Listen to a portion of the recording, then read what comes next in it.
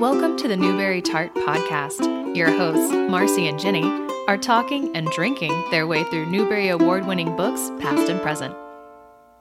Hello and welcome to the Newbery Tart Podcast. I'm Jenny. And I'm Marcy. Today we're speaking with the great illustrator Paul Zelinsky about his work, about his Caldicots, and about his experience illustrating the Newbery winner for 1984, Dear Mr. Henshaw by Beverly Cleary. Thanks for being with us today. Well, you're welcome. Thank you very much. So we, read your bio on your website, and of course, you've probably been asked this to death.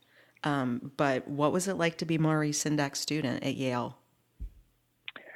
Well, I've been told, why do you always mention that in your bio too? So it's a question I guess I bring on myself. And it was absolutely wonderful. You hear and read a lot of things about how Maurice was difficult to deal with, and he got very angry at people, and he was a curmudgeon. And all these things may have been true, but he did it with a tremendous amount of humor and self-awareness, I think. And we, his class, which, as far as I know, was the first class he ever taught of anything, were on his side. He never, he wasn't angry at us. He was tremendously patient and encouraging and really fatherly or avuncular, and was certainly the reason that it occurred to me that I would love to make children's books. Did you keep in touch with him at all? Did he realize that was such a formative experience for you? Yeah, I did. It wasn't absolutely constant over all these. There were some periods when I just thought he didn't need to keep hearing from me. But yeah, I actually stayed in touch with him quite a lot after the course that I took, and then I would drop in on his class after I moved to New York, and he was then teaching for a little while at the Parsons School of Design, and I would sometimes drop in on his classes there. I stayed in touch quite a bit then, and then again I was in touch with him pretty regularly toward the end of his life too. I can even imagine just being able to drop in on Maurice Sendak. That's amazing. I was aware how privileged I was, and he was quite a remarkable person with an unbelievable memory for things and a very firm taste in everything.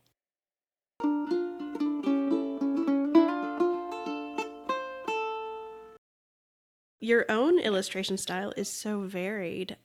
You've said that you want to make pictures that speak in the same voice as the words, which is so laudable. But do you have any particular style that you enjoy not doing yourself, but to view or to see as art? Oh, that's an interesting question. Thank you for not making it a question about what I do, because that's harder to answer. But even there, I don't really. I visited a school yesterday in Long Island and got a question about my favorite style, I think, and I just had to say that I'm really bad at making decisions, and I go into a restaurant and I can't decide what to order off the menu, and almost any question about a favorite anything leaves me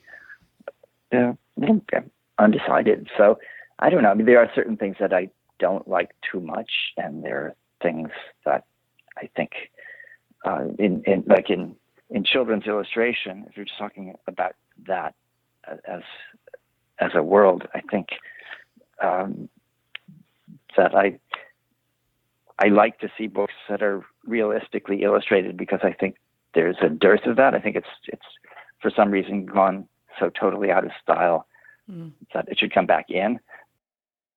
I like to know. I like to see if things feel like they are really good examples of what they're trying to do. And usually if they can even qualify to be that, then what they're trying to do has enough going for it that it's worth it.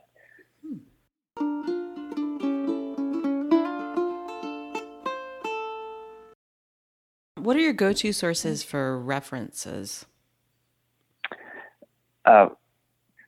Well, now, the first step, I'll look at Google and see what's there without leaving my seat. But I still go to the New York Public Library's picture collection, which can have things that aren't anywhere else, and which is curated in the absolute real sense of this overused word. It's you don't go looking for one thing and find another thing. So that's a good one. But the task, the thing that I'm looking for is what determines where I'm going to go, and there are really different needs, and I love trying to find the right thing. The next book to come out is called All of a Kind Family Hanukkah. You should see Jenny's face. Yeah, I love that reaction. No, I loved those books so much when I was a kid. I see there are a lot of people who did. I didn't grow up with them, but my daughters did, and they felt that way. And this is a text by Emily Jenkins of with permission from Sidney Taylor's daughter. And it's so I was looking up, I was trying to find out what I could about the house this was set in, the apartment, which, was in the All of a Kind family books. There's some mentions of the rooms and the houses and things, and I didn't want to contradict them. And so I was trying to look up the real house that the real Sidney Taylor lived in the real 1910s. And that was my most recent, very interesting research jaunt that took me to the New York City archives and all their records of certificates of occupancy and plans and architectural things. It was really cool, and old insurance maps from the different decades, 1800, 1910, and trying to find that one house and anything I could about it. It was I'll go anywhere. Once I for researching the witchcraft for Hansel and Gretel, I was told that someone told me that I should check out the Jung Library. Carl Jung lived in New York, and his house became a library, and I went and looked up witchcraft and found a whole bunch of symbols. Oh, wow. So it's wonderful. It's one of the greatest ways to, I don't want to say to procrastinate, but to move forward slowly toward a goal and maybe find things that nobody else knew, and to learn stuff. It absolutely warms my heart. One, that you go to so many libraries and do actual hands-on research, because I'm a librarian. Okay. And so that absolutely warms my heart. And then two, the All of a Kind family was just, I just loved that series so much. And I have a memory, we read it with one of my classes, and I grew up in backwoods, South Carolina. Mm-hmm. We read it with one of my classes, and that's how I found out about it. And then they said they had an author visit. They said that it was Sidney Taylor, but I think that Sidney had already passed. So, looking back at it now, but I think they just brought an elderly Jewish man in. Oh my God! They brought a Jewish man in that was not Sidney Taylor because she was not a man. Yeah, I think that they made this up that it was the author. Now that looking back on it, but they had us play the homemade instruments, the wax paper on the comb, and all the instruments that they made in the books. And so now I'm like, oh, they kind of just made that up. But it was still such a nice experience as a kid. That's terrible. But yeah, I read all the books over and over, and I just loved that series so much. I'm so excited that a new one's going to come out. Well, this is a picture book. It's different from the others, but I think it's very charming.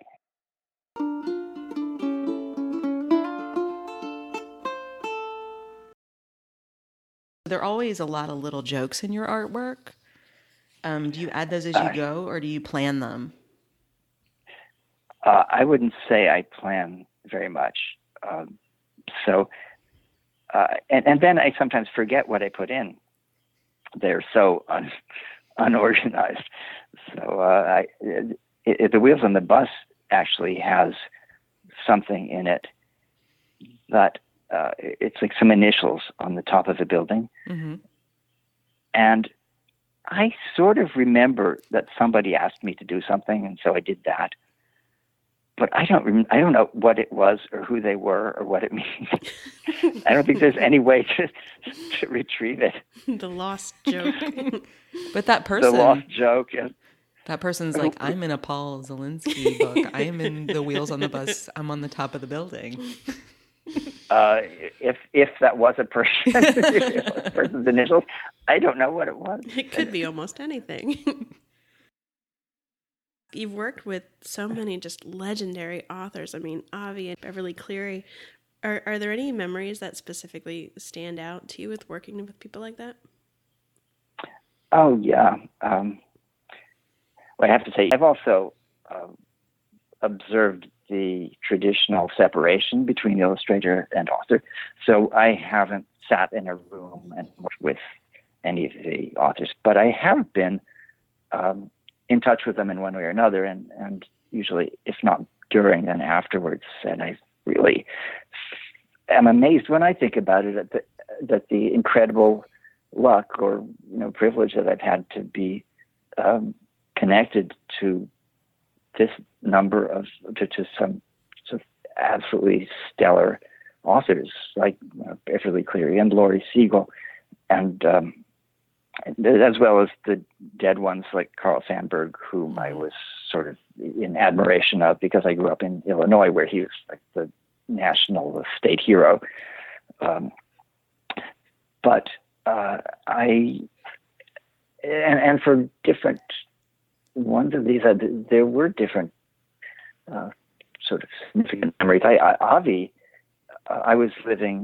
I'm still living in Brooklyn Heights. I was living and working in an apartment when I was doing a couple of books of his, and we did get together.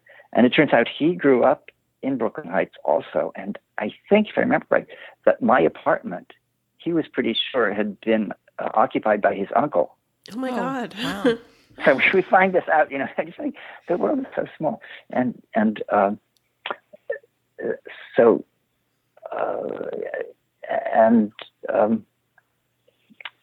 I don't know, but it's just been very wonderful. I mean, Beverly was also really great to me. I would communicate with her through the publisher, but I would get letters that she sent to them to send to me. We were curious to know how you decided on your approach to that, whether it was, her direction or yours. Nobody told me. Nobody suggested anything. But and actually that's been how it's always been for me.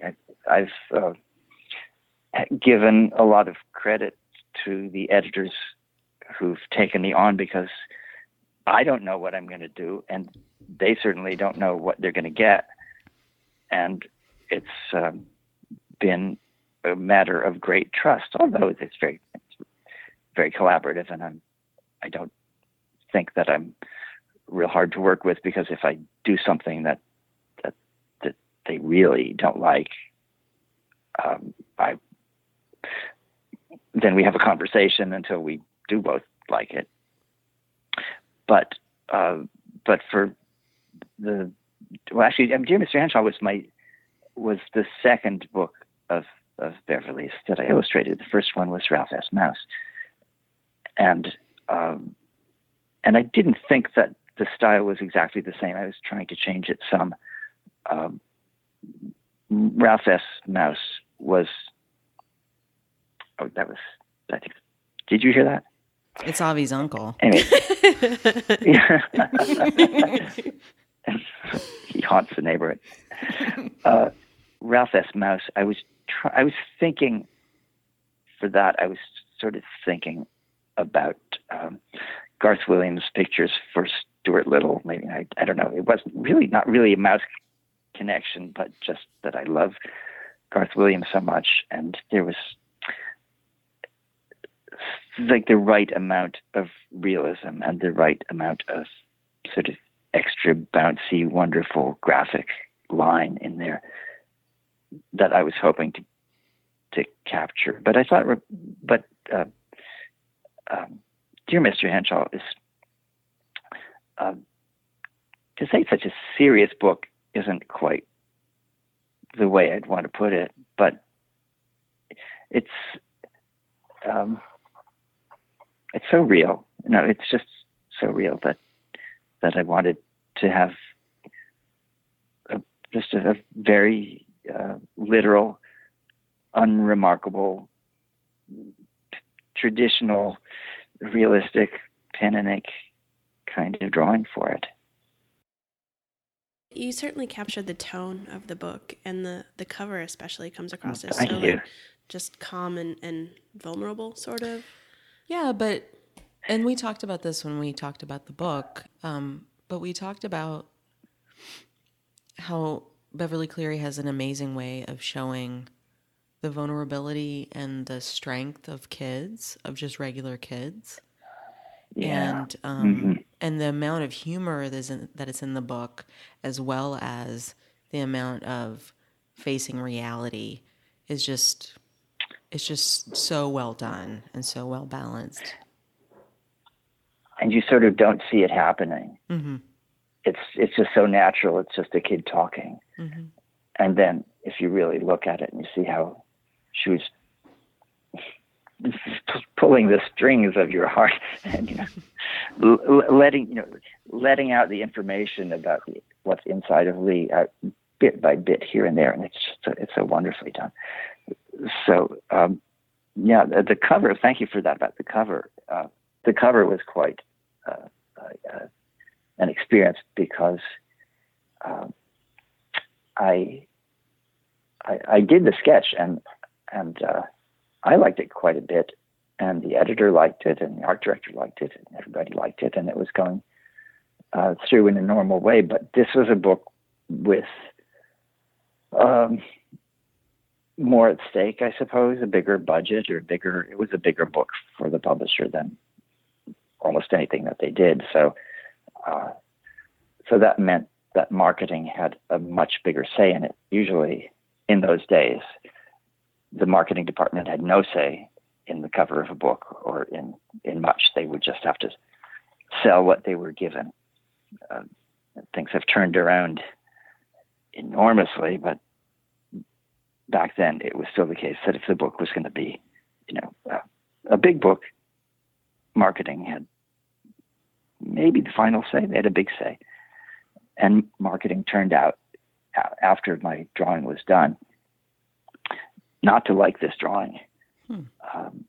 It was too quiet. I said it wasn't it wasn't powerful enough. My feeling was they wanted just something that would sort of jump out at you when you were 75 feet away and facing in a different direction. But I couldn't think of anything.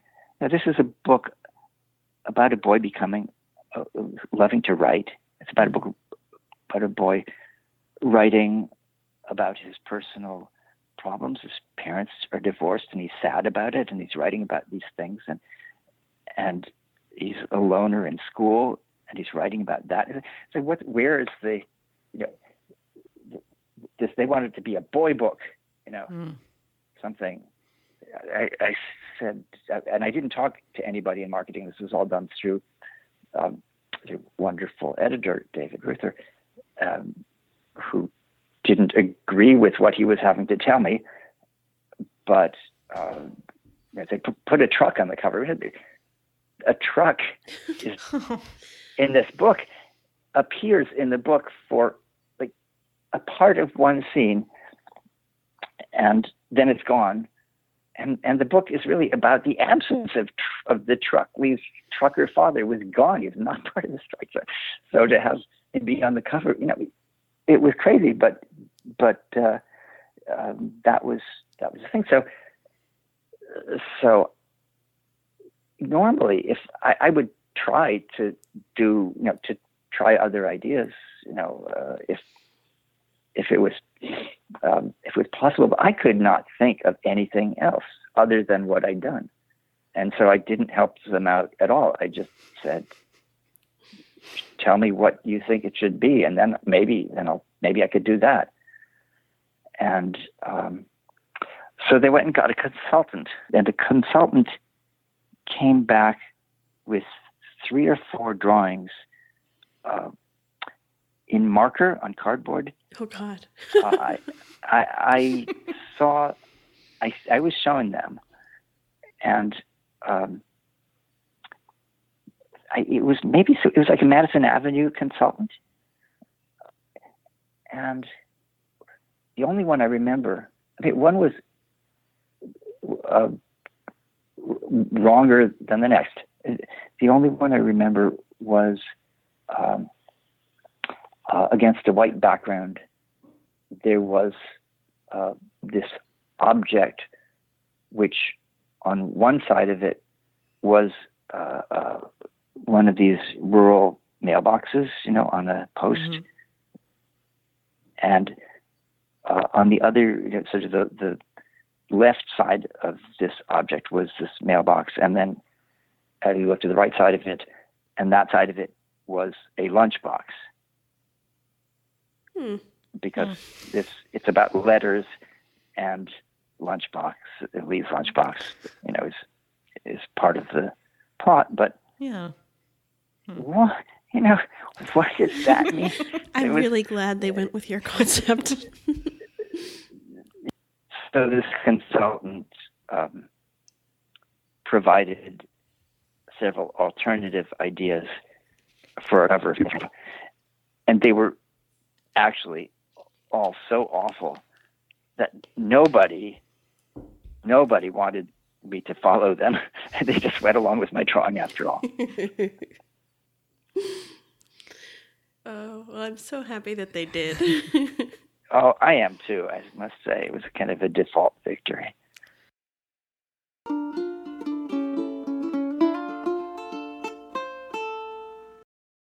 Did the editor of the book put you and Beverly Cleary together on this project, or did she request you, or?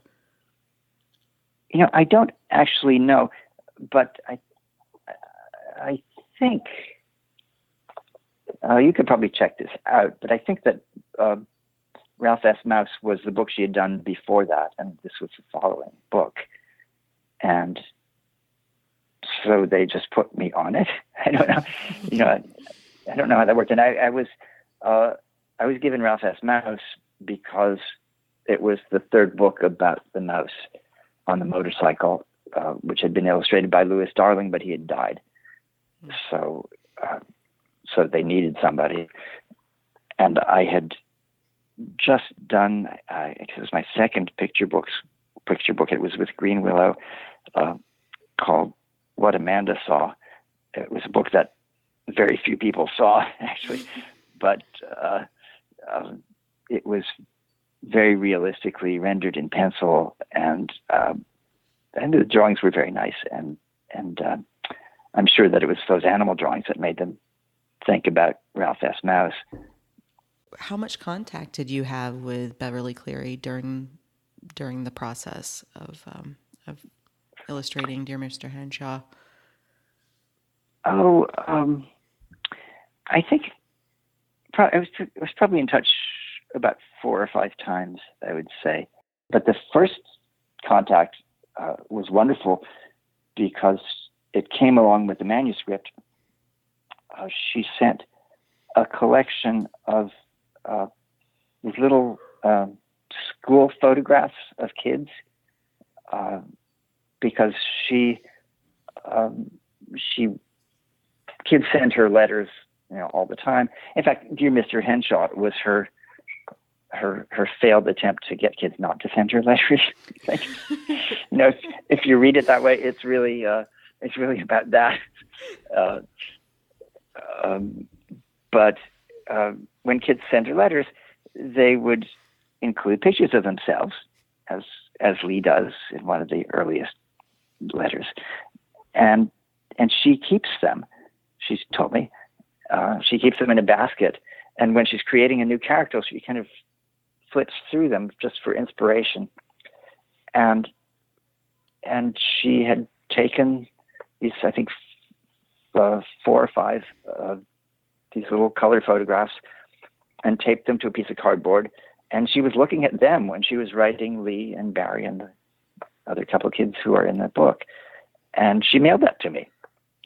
And with a note saying this isn't because she thinks they have to look like this, but these are the kids and the spirit of the kids and the idea that she had. That's so fun. And it was great. And I didn't use them. I didn't try to draw them at all, but it was very reaffirming because when I saw them, I thought, oh yeah, absolutely. That's who I'm, I agree, and I tried to, I was already, trying to come up with faces or, well, actually for Lee Botts, how did I find him? I went to, there's a school around the corner from me, and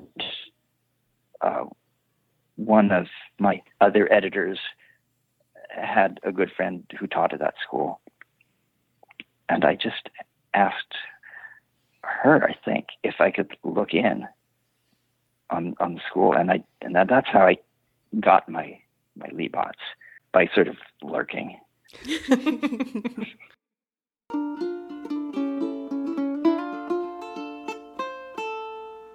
I want to tell you about when I first met Beverly Cleary.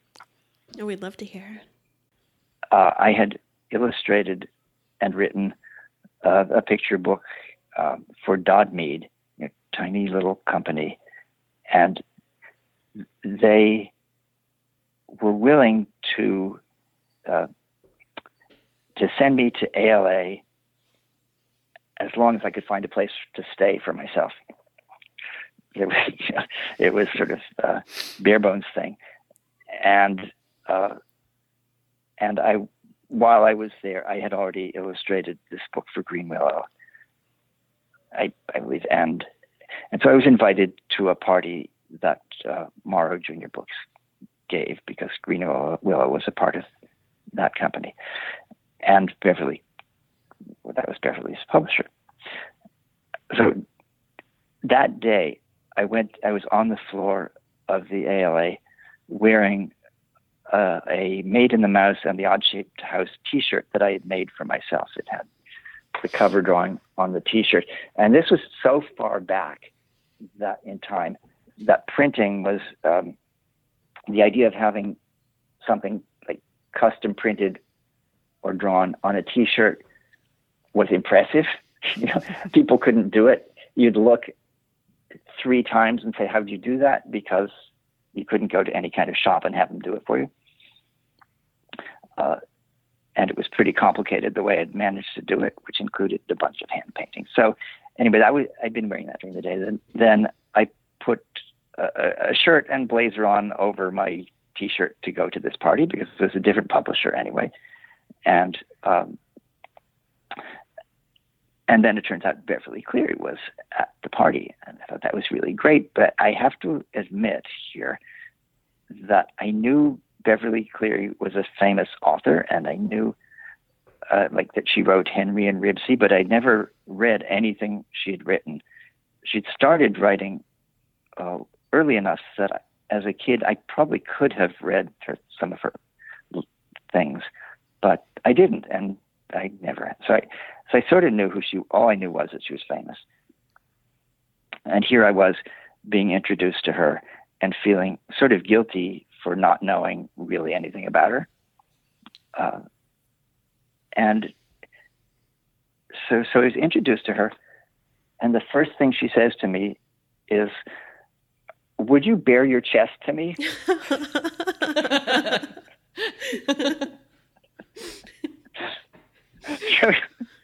So that was memorable.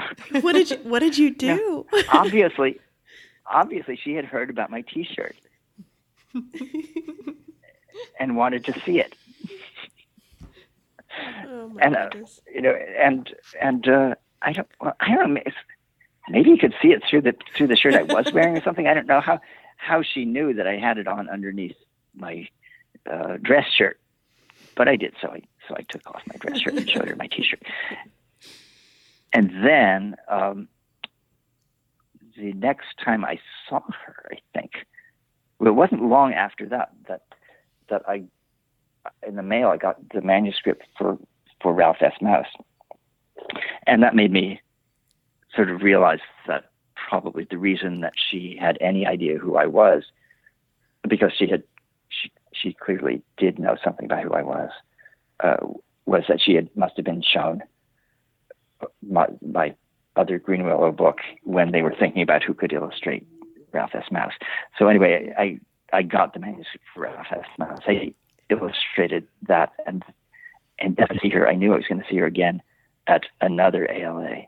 The first one was in San Francisco. The second one was in Philadelphia, and I really wanted. I wasn't going to make a Ralph S. Mouse T-shirt to show her.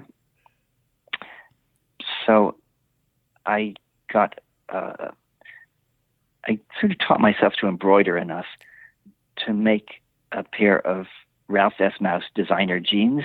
Oh my God. This was at a time when designer jeans were really a big thing, and you'd get real status points for wearing jeans that said Gloria Vanderbilt and had the logo on the front and the name on the back. So I showed up wearing these jeans that had a little mouse on the motorcycle pointing at you on the front pocket, and the Ralph S. Mouse title in the same typeface as on the book on the back pocket. And I was really proud of those jeans, and I didn't have much occasion to wear them ever again after that. And finally, a couple of years ago, I donated them to the Curlin collection in Minneapolis. Oh, wow. So they have my Ralph S. Mouse designer jeans, and I also gave them the illustrations to that book. Oh, that's amazing. The one. We're going to have to find a picture of those pants.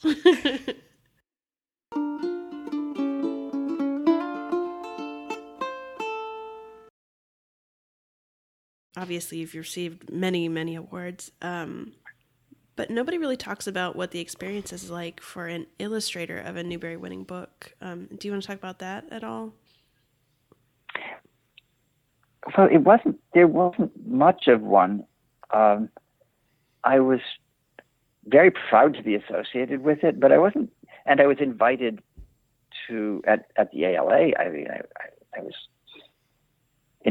invited to the ALA, and I got to sit at the Morrow table at the banquet. But it wasn't about me. And I mean, that book, I think it's really appropriate. It was very much, it's not about its illustrations, and the illustrations, I mean, they don't hurt it. They add to it some, but I don't think it's not a book that you come away with because of the illustrations, I don't think. And anyway, the cover has an effect, I'm sure. But it really wasn't. It was very much not about me when it won the Newbery, and I didn't feel like it should have been about me. So it was probably similar to when you're the editor of a book that wins something like that. You know, I was very happy and very proud. I wished I'd had a royalty contract for that book, but wasn't that? I bet at this point, my goodness. Well, it was. I mean, it's always, you know, a question of sort of clout. You know, how much for an illustrator, especially for an illustrator for a chapter book, to get a royalty. If their name is adding to the sales, then that's one thing. But mine wasn't, and it was very clear. And the other name was, way up there. She was already as famous as you get. So that wasn't going to happen. I was still very proud to be associated with it, and I'm still proud that I'm very happy that as the Cleary property passes from one set of editors to another and one set of marketers to another, and they periodically re-illustrate most of her books, that Dear Mr. Henshaw has not been touched. I'm grateful for that. Well, I don't think you can get much more perfect for that than your illustrations, honestly. And honestly, from a perspective of having read it as a kid, I loved the book when I was reading it. I remember reading it for the first time, but I didn't really understand the book until I started getting to the illustrated parts. So to me, as a kid reader, and then reading it again as an adult recently, I think it adds an enormous amount to the text. Well, that's lovely of you to say. That's really interesting. So the illustration, what they helped you understand it, does not just pay attention because it's too boring to have no illustrations, but you actually understood more. That's very nice. Yeah, because I could be like, oh, this kid, he's a kid. Like, he looks like kids I see, and he has a life that I can see, Yeah, I guess with the letters and the journals, there's a sense of not being able to see him. Like, there's no description, really. And so the illustrations help so much with that, just visualizing, which is important for kids. Mm-hmm. We're going to move it to the awards that were all about you, which are the Caldecots. You had 3 honor books and 1 winner over a 13-year span. How did the experience change from the first time for your first honor all the way to when you had the medal? I feel very blessed in the way it all came through for me, because I didn't really know what these awards were. I mean, I didn't get too much too soon. I think I got a lot, and I'm grateful for that. And but it was meted out in a sort of orderly way, so that some of my books had won some things before the Caldecott ever came to them, and so it wasn't like my first winning of anything. I mean, I see people whose first book wins the Caldecott medal, and I don't think that's the best way, to create a good life afterwards, So I think I had a lot more perspective because things came gradually for me. But and because I wasn't really expecting these things at any step of the way, I loved getting. I loved the sort of the gradually increasing, sort of dinners that the publisher might put on, or parties that they would give, and it just kind of, even small ones were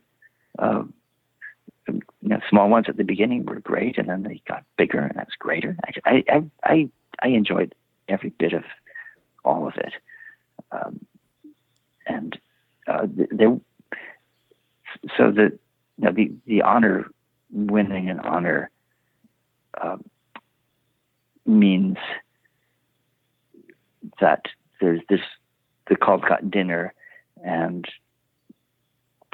a plaque that you'll get during the dinner. So you'd get up and go over and accept the plaque, and be at a sort of well-placed table with a lot of very happy publishing people, and that was really great. And then I got to see the speeches of the people who had won and see what that was like. Then when I actually won the medal, which I totally wasn't expecting, because the two other fairy tales that I'd illustrated had both been Caldecott honors, and I just was sure that should be considered enough. And here I was doing it again. I wasn't going to get rewarded for that. So when it came, it was a complete shock. Even though some people had told me that it was in the running, but I really didn't think it was. Now, how do they notify you? We know how it works with the Newberys, but do they do that early morning phone call for the Caldecotts as well? Yes, but I think at that point they hadn't yet instituted the the Monday morning press conference where it's announced, and it made that much more dramatic because it's a scheduled thing. It used to be that the committees would meet and deliberate and maybe go all night, and as soon as they came to a resolution, they would then phone the winner right then, and it could be middle of the night then. Oh, wow. And so that made great stories, because people were completely taken off guard.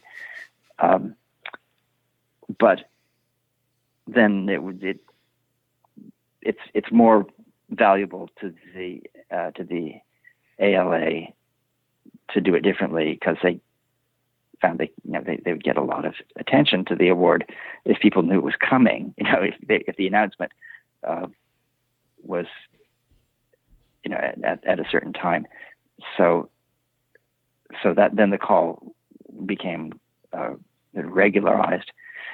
And the year that Rapunzel was in the running, it was, I just didn't remember whether the call comes on a Monday or a Tuesday. I knew that they were meeting over the weekend, and I knew it was that weekend, and I wanted to know who's going to win. But I asked my wife, who remembers things like this better than I do, did the call for Rumpelstiltskin, was that Monday or was it Tuesday? And she said it was Tuesday. She said it was Tuesday, even though she knew perfectly well that it was Monday, because she didn't want me to worry. I mean, she didn't really believe that I was not worrying. I was just, had no expectation, literally, and I was just wanting to know when I should pay attention. So,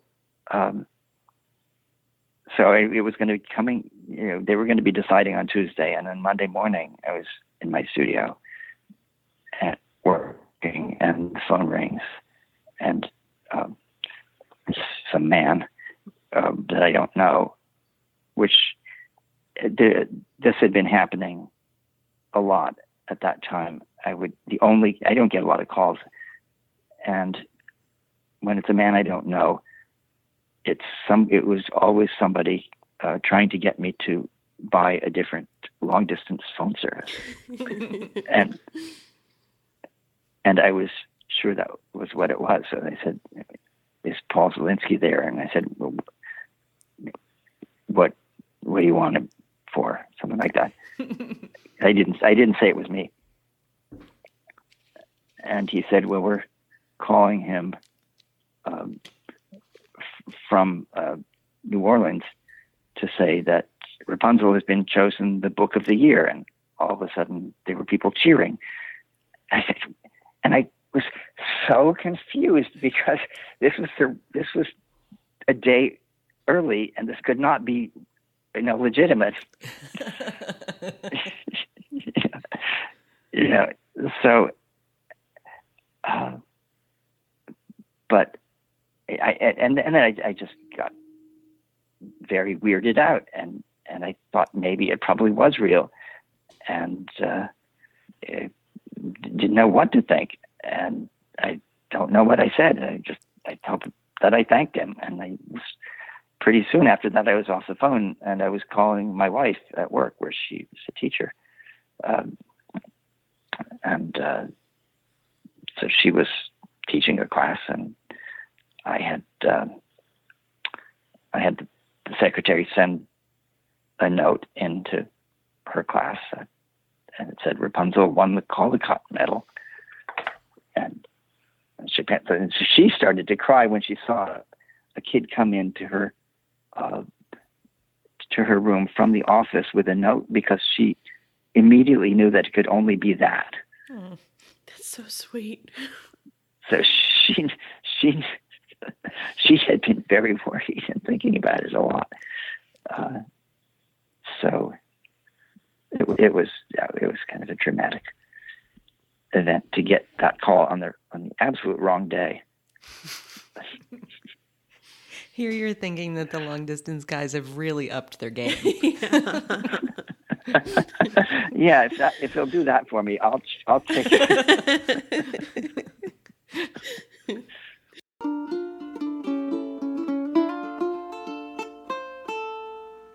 So have you seen a difference in the buzz around books and how much you might know about whether your book is being considered? Did you see any difference in that during that time? It's so much easier now to know about what people are saying if you pay any attention to things online. But I think it's still the case that the world is filled with people who are speculating about things that they really don't know anything about. And even after the choices are made, they still don't know why they were made, but they think they know. I prefer to think that even though there's a lot of talk about it, I don't believe any of it really has any validity. It's just attributing reasons based on what you think yourself. Those deliberations are secret, and I think they tend to stay secret. Mm-hmm. And I do believe that the reasons that they have for going the way they go are probably just not what people think they are. So, and I often don't agree with the decisions they make. I often think, oh, they don't know what they're talking about. This is terrible art, and they gave it a big award. And then I sometimes think this is great art, and they gave it a big award. But I also think that because the Caldecott, like the Newbery, is so established and so important, and it's still, thank goodness, something that sells books, that creates a market just on the basis of being awarded, that if it were something people understood and could kind of predict in some way, it would sway the market. It would have influence that nothing should have. I don't think there's any way you can aim for the Caldecott, really. I think people make movies aiming for Oscars, and that works. They are serious in a certain way, and they win things that they don't when they're comedies. But the Caldecotts are they're all over the map, and that means to me that there's some are wildly wrong, but I think it's fine. The end result is really good. I guess that's the beauty of having the committee that changes every year. You could probably Right. You could probably predict over time if you had the same committee, but not like this. Yeah. Right. Mm-hmm. Yeah, and also I think the secrecy of it helps, don't you? That you don't really know. I mean, they take the charge very seriously, I think, and the definitions very literally, and it's just different every year.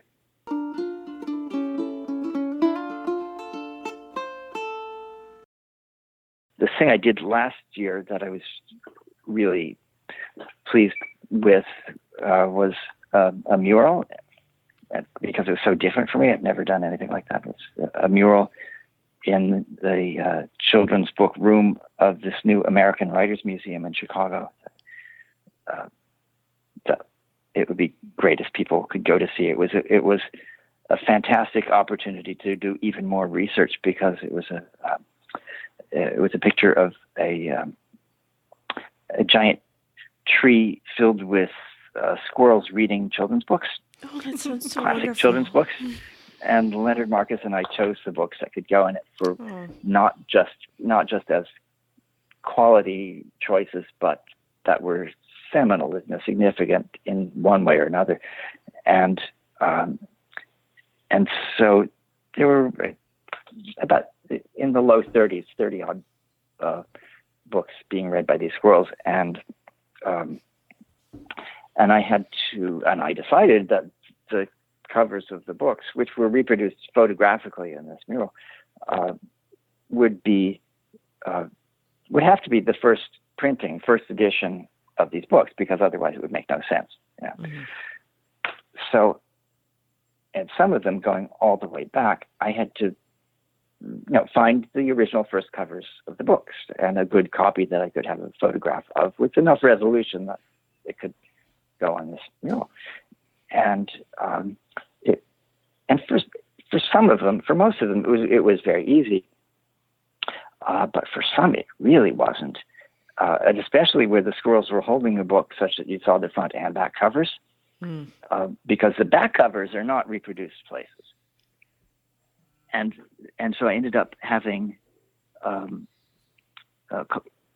correspondence with archives and libraries all around the country, tracking down actual copies of some of these books so they could photograph them for me, because they just did not exist online anywhere, and people didn't have them in libraries near here that I could go to.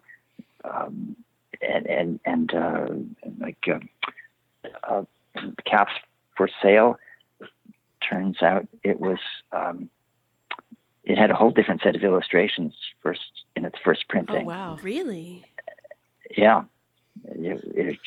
Sorry to sound so shocked. I'm sorry. I'm a bookseller, and I have a 3-year-old. I've read that book so many times, and I also collect first editions of books, so that to me is super interesting. Yeah, I'm going to guess that you do not have a first edition of that book. I do not. A rare thing. But I found the front and back covers of that. I think it was at Beinecke Library at Yale that photographed it for me, so I could use it. But the Little House in the Big Woods,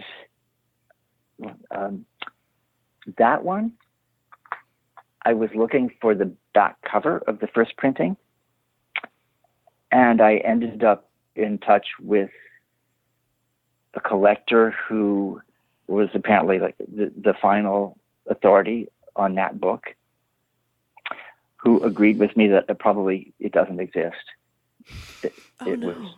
There are copies of the book without the jacket, and there are copies of books that say first printing, but they don't have.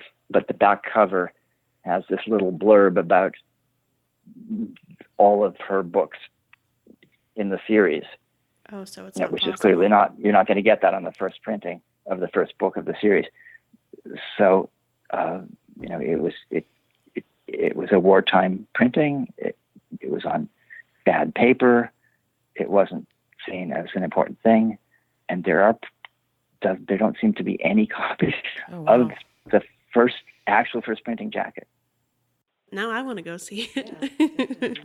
Oh, please do.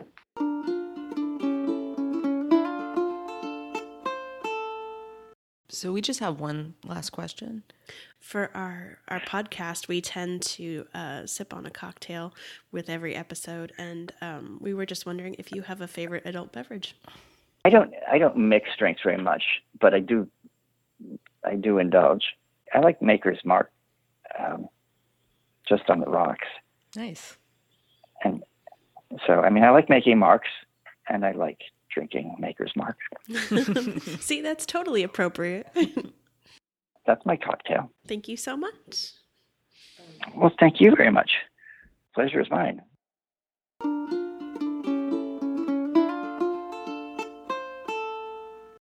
Thank you for joining us today for our interview with Paul O. Zelinsky.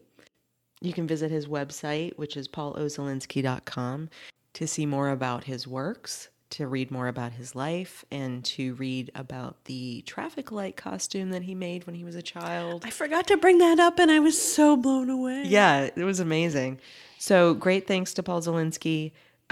We will have a lot of links in our show notes about all the things he talked about, and hopefully we'll have a picture of the Ralph S. Mouse jeans.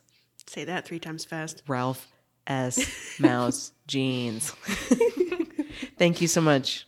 We'll see you next time. Production assistance for Newberry Tart is provided by Raphael Siebenman and Liam Grove. Graphic design by Liz Meitinger.